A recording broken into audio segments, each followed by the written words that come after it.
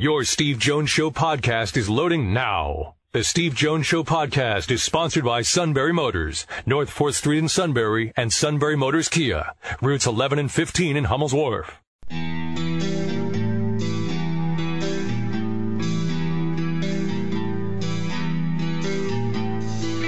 Sports talk where your voice counts. This is the Steve Jones Show on News Radio 1070 WKOK. Now from the Sunbury Motors Studio, here's Steve Jones.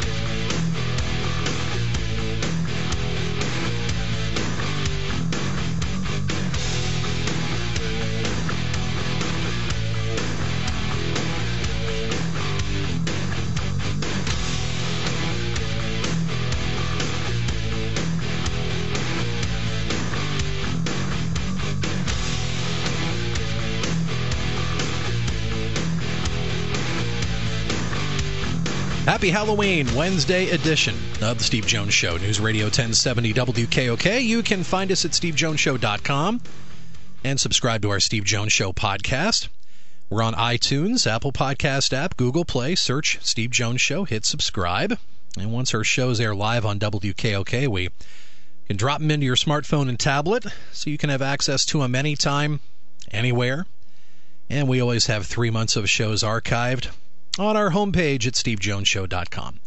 Like us on Facebook, follow us on Twitter, our Twitter handle at SteveJonesPSU, and you can always email the show anytime, stevejones@WKOK.com.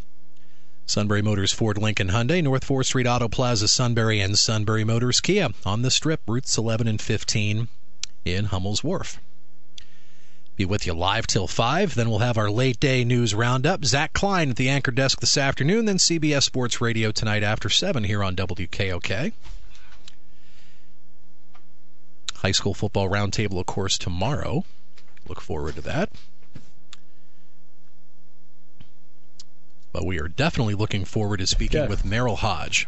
Oh, yeah. Yes, we are. Very much so.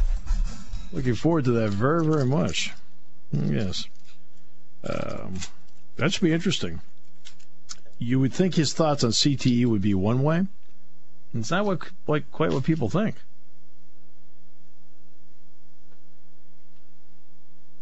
So has this been like dress-up day at the radio station or what?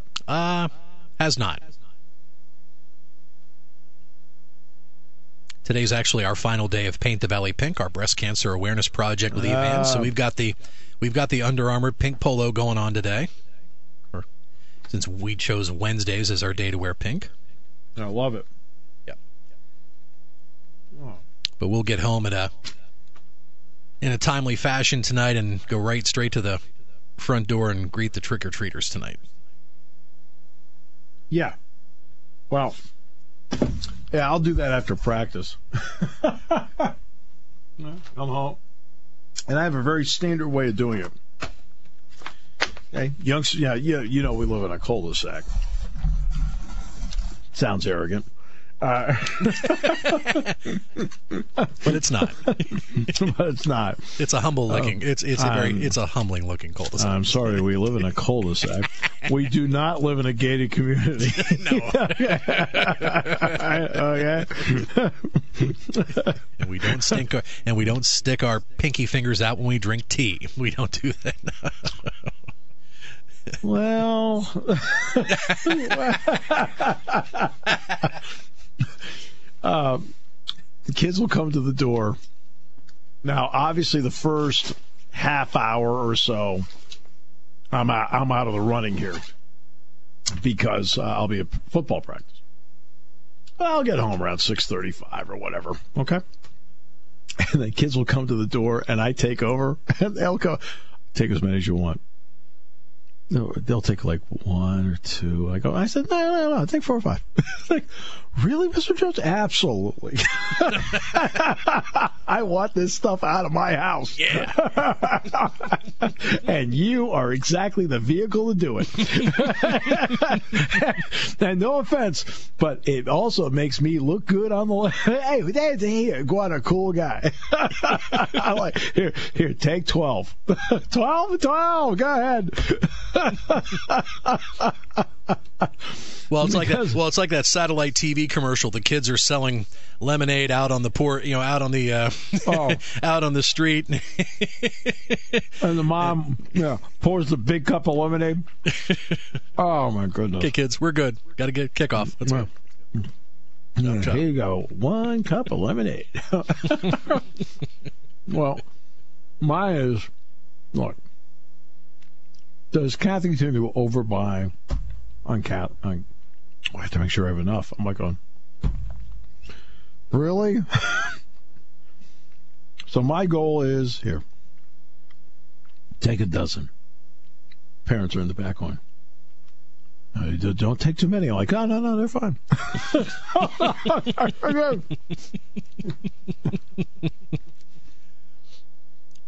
Yeah, we stocked up on Halloween candy quite early. Better half must have found some specials or had coupons or something. So, well, all I know is that they'll come around tonight. Little ghosts, little goblins.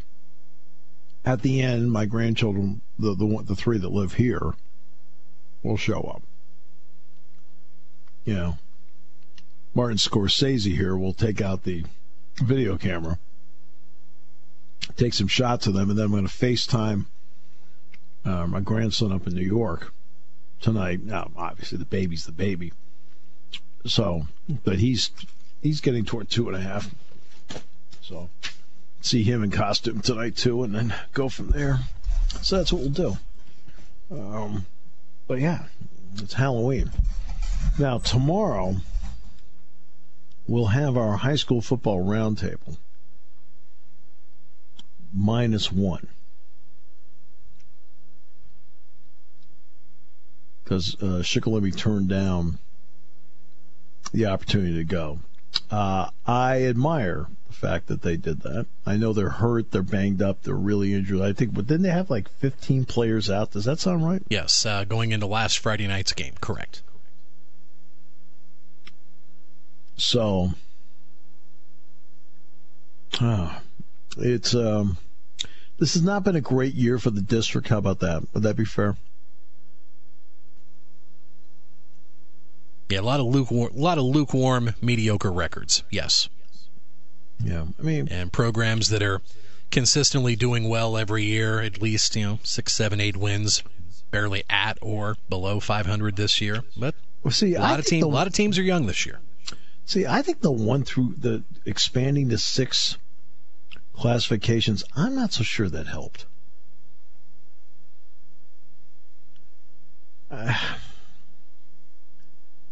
You feel like it's thinning everything out. Now you get this convoluted point system because you're trying to find people to play. I mean, you've had the consolidation of so many school districts. It's rare now when you have a Midwest that's like, hey, brand new, we're playing football. Well, you have consolidation of school districts now, and with that, or regional school districts, I don't know. I'm not quite. And again, I still go back to what I was talking about. Go back to single, double, triple, quad, and keep that public.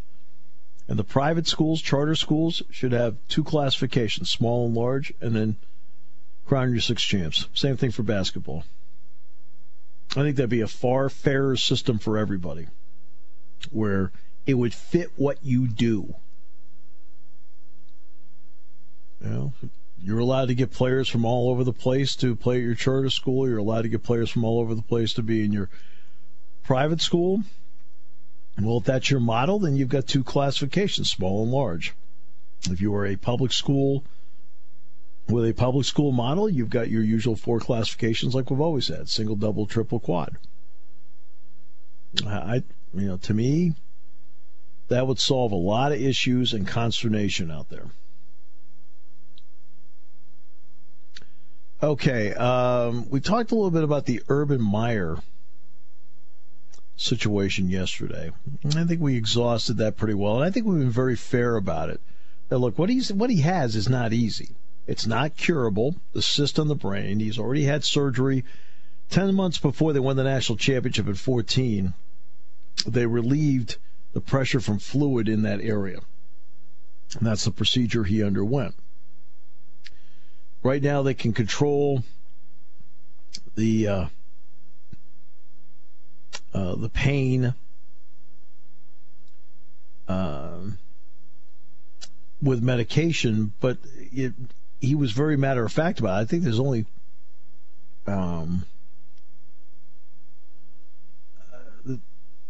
so much you can do to control it and contain it, and then look at the other options.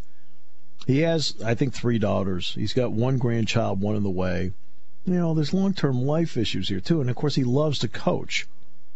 I mean, he may not be the most pleasant guy on the planet to be around, okay?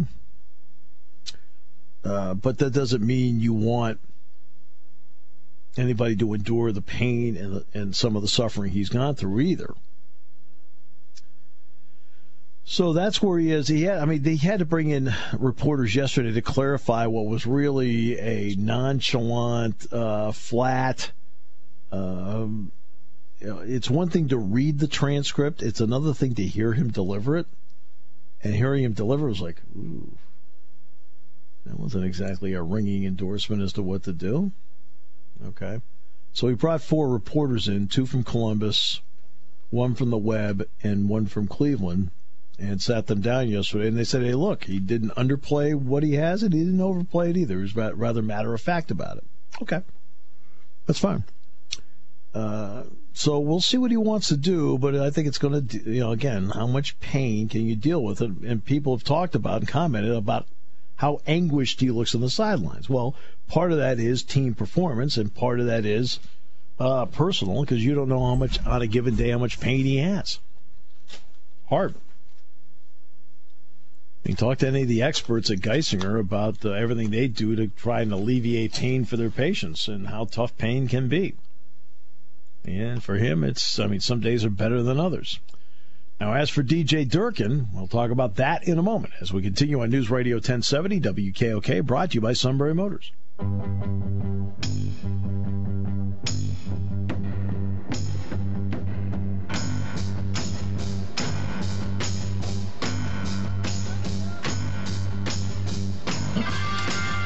Great to have you with us. Brainwash is the name of the book, The Bad Science Behind CTE and the Plot to Destroy Football, with Merrill Hodge, contributions by Peter Cummings, M.D., a board-certified forensic neuropathologist. The book just came out. Today's the 31st. It's been out for 8 days now. And it is a fascinating read. Let's see. I'll give you one here. Our last preseason game was that Friday. I wouldn't be playing in it anyway because the starters don't play in the final preseason game. Instead, I assumed I'd be getting ready to play Tampa Bay in our season opener 5 days after that. That's when Dr. John Munsell, the Chicago Bears team doctor, called me. Dr. Munsell should have examined me in person, but instead he asked me a few questions like how I was feeling, things like that. And then he cleared me to play just like that over the phone. I had no face-to-face exam, no tests. Nobody looked at me to make sure I didn't have gray matter leaking out of my ears. I got cleared over the phone by a general practitioner, not a neurologist or neurosurgeon. We didn't know back then what we know now, but you don't need board certification to know you shouldn't be okaying someone to play after a brain injury without at least someone seeing them in person. When Dr. Munsell asked me how I was feeling, I said, fine, of course I did. I wanted to be there for my teammates because that's what you do. But in reality, I had a splitting headache, and I didn't say anything about it. Nobody told me that was a symptom of a problem, so I didn't worry about it. I just wanted to play. Okay?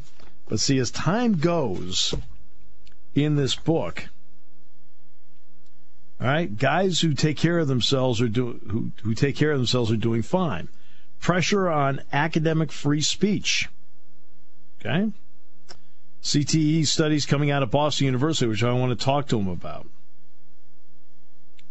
All right? For example, Dr. Cummings, he told me on several occasions about encountering hostility and efforts to discourage him from sharing his views about CTE, which contradict those of Dr. McKee and the media stars of the CTE Center. Okay? Again, that's one thing you'll find in many major stories, that once a narrative gets established, You are then shouted down. Now let's give you a benign narrative. Narrative. Okay, this is a benign one. Baseball's usage of analytics. Okay, Sean, that'd be a benign topic to talk about. Sure. Right? If you are not 100% completely on board with analytics being the absolute in baseball, you are called a dinosaur. You are called someone who doesn't understand the modern game, and you don't know how it works. And you get shouted down because the narrative is analytics, analytics, analytics.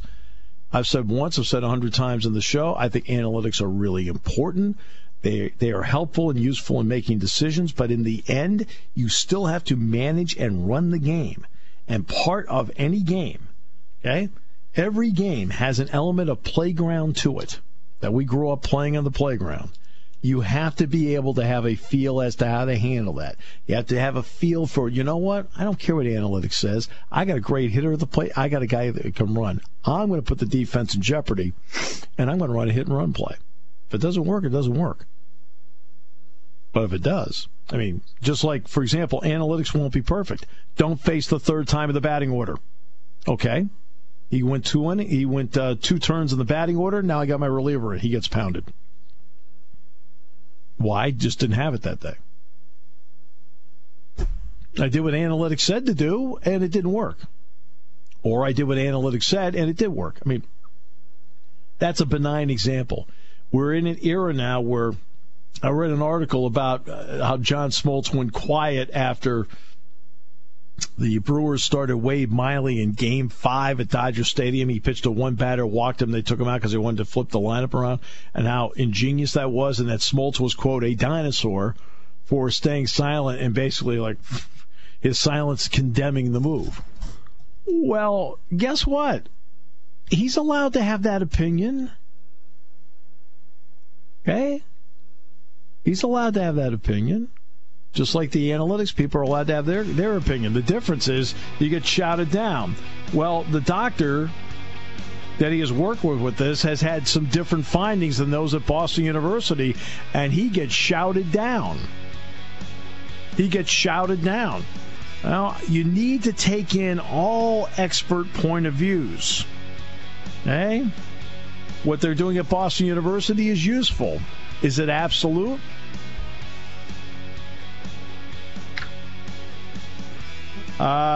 This book has been out 8 days. I found it fascinating in going through it. You know, bad science on the youth side of it.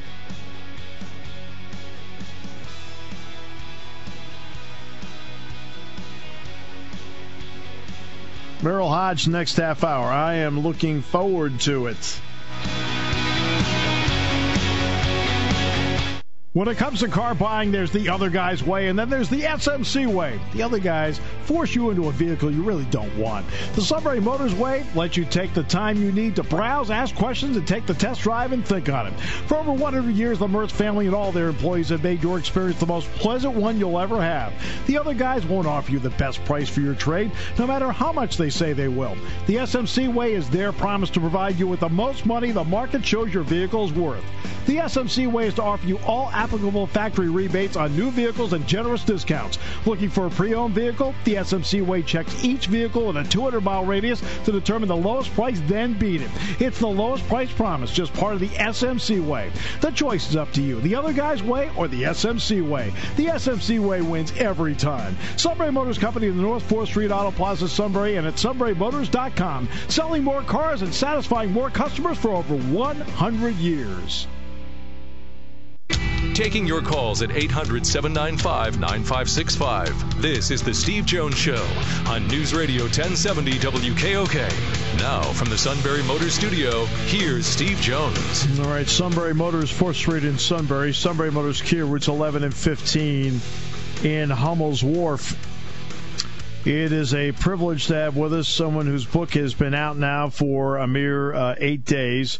but it's a book I strongly recommend, and I don't mean just like, hey, buy it for the holidays, it'll be a fun holiday read. This is something that's not only a great read, but it's so informative from start to finish. It's entitled Brainwashed, The Bad Science Behind CTE and the Plot to Destroy Football. Merrill Hodge, who wrote it with contributions by Peter Cummings, MD, board-certified forensic neuropathologist. Merrill, welcome to the show. It's a pleasure. Good talking to you, Steve. Happy to be on there, buddy. All right. So, look, there are certain assumptions that are made, and once a narrative is established, it is very difficult to buck the narrative. Do you consider that a fair statement? And if so, how does it apply to the argument on CTE? You mean the narrative that's already been established? Yes. Yeah. Well, there's no doubt, and that's one of the real issues with this particular subject. You know, just to share you a quick story and making this real quick. I've done a lot of media. I've had literally people from the media call me and start right off the bat and say, I cannot believe you don't believe in CTE. How can you tell me concussions don't cause CTE? And I'm like, okay, wait a minute. Have you read the book? No. I'm like, well, right. I know how you call. I'm called to discuss the book because all those questions are answered in the book. So let me start with how this book came about. I really came from a parent perspective. Regardless of all the things I've done, I'm a parent. My son started playing at age 7. He's a quarterback at BYU. Just had surgery today on his toe. I've seen the headlines. I was like, okay, what is it? And I have a life philosophy to find a way. Actually, I wrote a book on that, and it's always give me action, inspired action to do something about it, find answers, find the people. Well, I went across the country, even into Canada. I met with neuropathologist after neuropathologist. I cut brains with them. I sat there. I did it myself. I asked questions, and I asked that one question, what is CTE? Universally, this is exactly what they would say to me. They say, Merrill, CTE is a pattern in an observation state. We don't know what causes it, and we don't know what causes it causes. We have cases where they played football and had concussions. We have cases where they played sports and had no concussions. And we have cases where they never played football. They never played sports, and they have no history of head trauma. And I'm like, well, why do we only hear about the football ones then? They would say this, the experts, the neuropathologists, exactly right. The science community is disturbed that it has gotten this far. We shake our heads. We're observing this. We have no idea. And I was like, now then there's a litany of things from that, how the narrative has gone so far. You just use the media. For example, they talk, just I told you the stories. They call me up and they tell me for fact. In fact, one guy was going to send me the science papers, believe it or not, to prove he was right, that concussions cause CTE. I said, just so you know, you're the only guy in the history of this planet that has that science, so you know. So please send it. I'm looking forward to reading those papers. I've read all the papers. I've had him explain to me. Now, to his credit, he emailed me back a day later. He said, I'm sorry, I'm wrong. But for years, this guy has been printing that and saying that. Right. And that's why the book became so important, because we explained the steps of science, standards of science, how incomplete the science work is at this time, the true definition of where they are versus what you see in the media. But then all of the good things that are going on in sports, the things that if parents knew about, how exciting it was, from protocols to treatments and therapies if your son or daughter had a concussion. And it's not just in his athletic arena. I tell people all the time, my son had his first concussion his freshman year. 4 days before their first bowl game, he slipped in the shower. So it can happen anywhere in any environment. So wouldn't it be better to know how to handle head trauma, the treatments and therapies that are there for it, and the real truth of the science? Now, you do with what you want, but at least I've done a lot of the work to help you understand it, and it'll help empower you. And then you use the information, what works best for you, your family, your choices, and how you want to use it for activities. I mean, I'll give you one that is a fact, and I've used it on the show a couple of times. There are actually, quote, more head injuries playing soccer than there are playing football. Yet football is always the focal point of this. And how much does that bother you that football is always the focal point? Well, another reason I wrote the book, because we actually break that down too and explain all of the concussions in all of the activities, not even in sports. I mean, just all activities, trampoline. Sure. We could start going on and on with stuff. I just got off a call today, and this guy probably put it best. He was a reporter. He's done a lot of research on the rehab centers across this country with concussions, across the country, okay? He said he's asked everybody, if football were to be abolished today, no football at any level, he's like, what would that do to your concussion clinic? All of them said, a majority of their, basically said, it would affect us, it would only affect us 10%. Meaning it's only 10% of their work is from football. Yeah. Football. The other 90% is from all other activities and other sports. Wheeled sports, bicycles, roller coasters, the trampolines, basketball, soccer, lacrosse, the whole litany of other sports. But I was like, wow, 10%. Even that kind of was like, wow. He goes, it would not affect us at all. He goes, there's 10% of what we see is football-related from head trauma. You did a lot of research on this. Not a little. A lot. I'm sitting there, I'm reading this, and I'm going through this book, right? And Jack Ham, by the way, is going to borrow the book from me, too. So it's that I'm interested to see what Jack says when he's done reading it.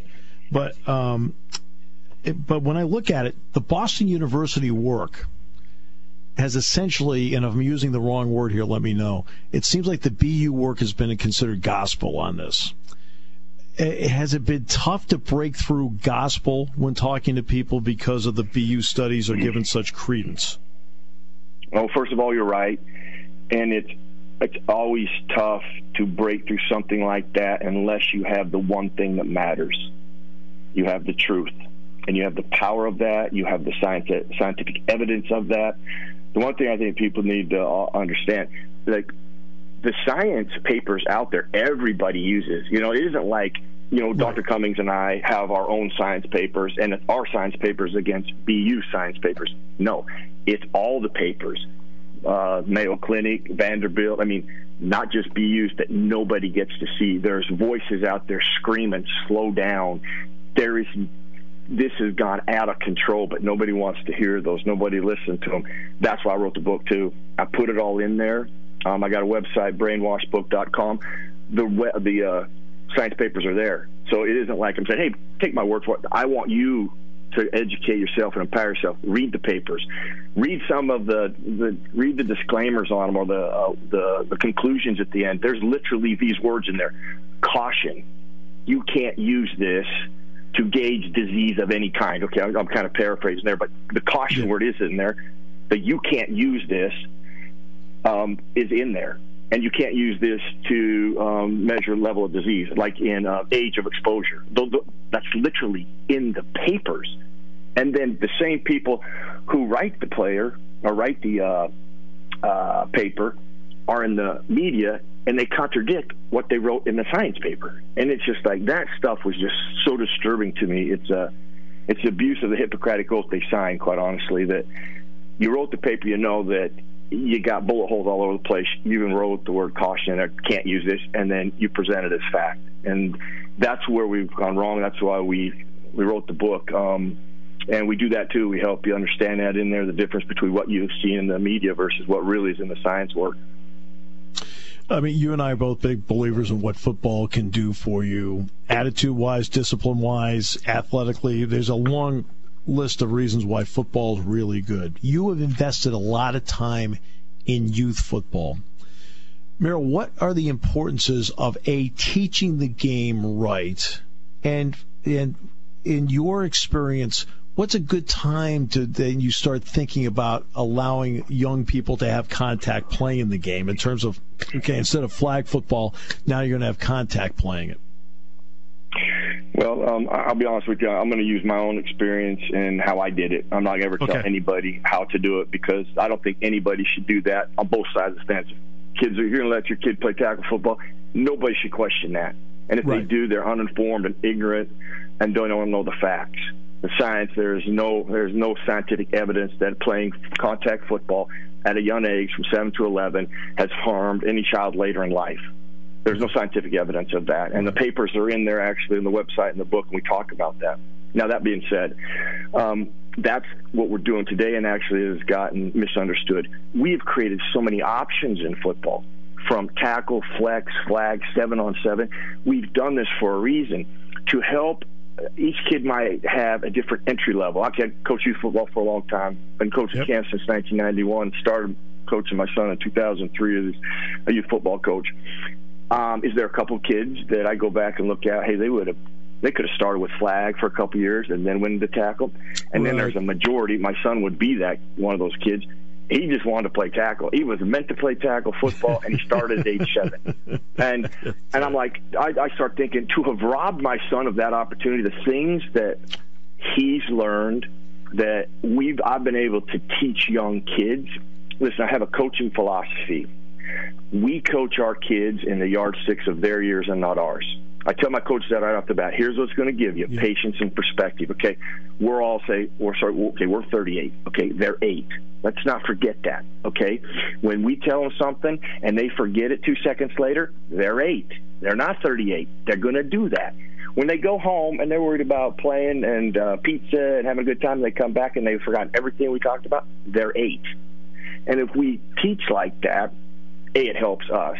But the things we get to teach from it, the life lessons, people talk about, right. How do you, when you don't quit in life, how do you teach that? What environment do you ever have? I mean, sports is a great environment for that. Let me just tell you this, on this quest, had I found out otherwise with this disease, with the pattern of CTE, what they see from the scientists and the neuropathologists across this country and in Canada, had I thought for 1 second my son was in jeopardy, my son wouldn't be playing football.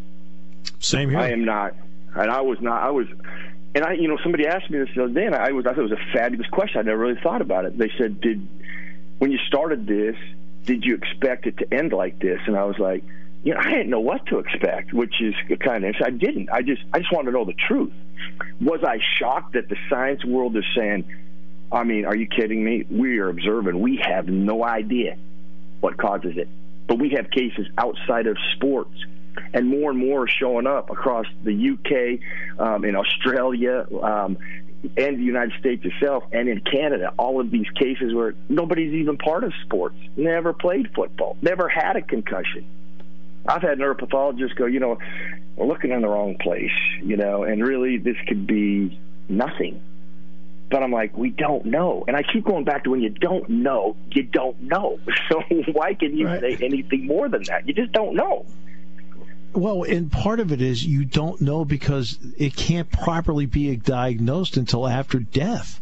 Dave Duerson, Junior Seau, for goodness sakes. I mean, I've known Larry Johnson because Larry Johnson went to Stay at High here, and then I announced his games here at Penn State. He's assuming he has it, or at least the symptoms of it, and that's, you can't tell at this stage. Well, see, there's a bunch of harmful things said right there. I mean, Larry Johnson, I think he's already diagnosed with bipolar or something. Now, for him to self-diagnose himself and talk about symptoms, I'm going to go back to what they said. They don't know what causes it, and they don't know what it causes. So nobody knows that there's any symptoms from this, and nobody knows what those would be. Okay, so we can't even let people speculate that, but we do. We put them on Good Morning America, and we run that title on there. Well, what are people going to think? You got people self-diagnose themselves. Here's what a neuropathologist said to one time when I asked him specific questions about stuff like that. She looked at me, she said, let me tell you something. Alzheimer's, we've been working on for decades. Hundreds and hundreds of doctors are working on it and collaborating on it. Hundreds and hundreds and hundreds of papers have been written on it, clinics done on it. Thousands of brains have been looked at, and we don't know what causes that. How are you going to tell me one paper and one research thing is give you any answers? She looked at me, she goes, it's a pinprick as far as starting.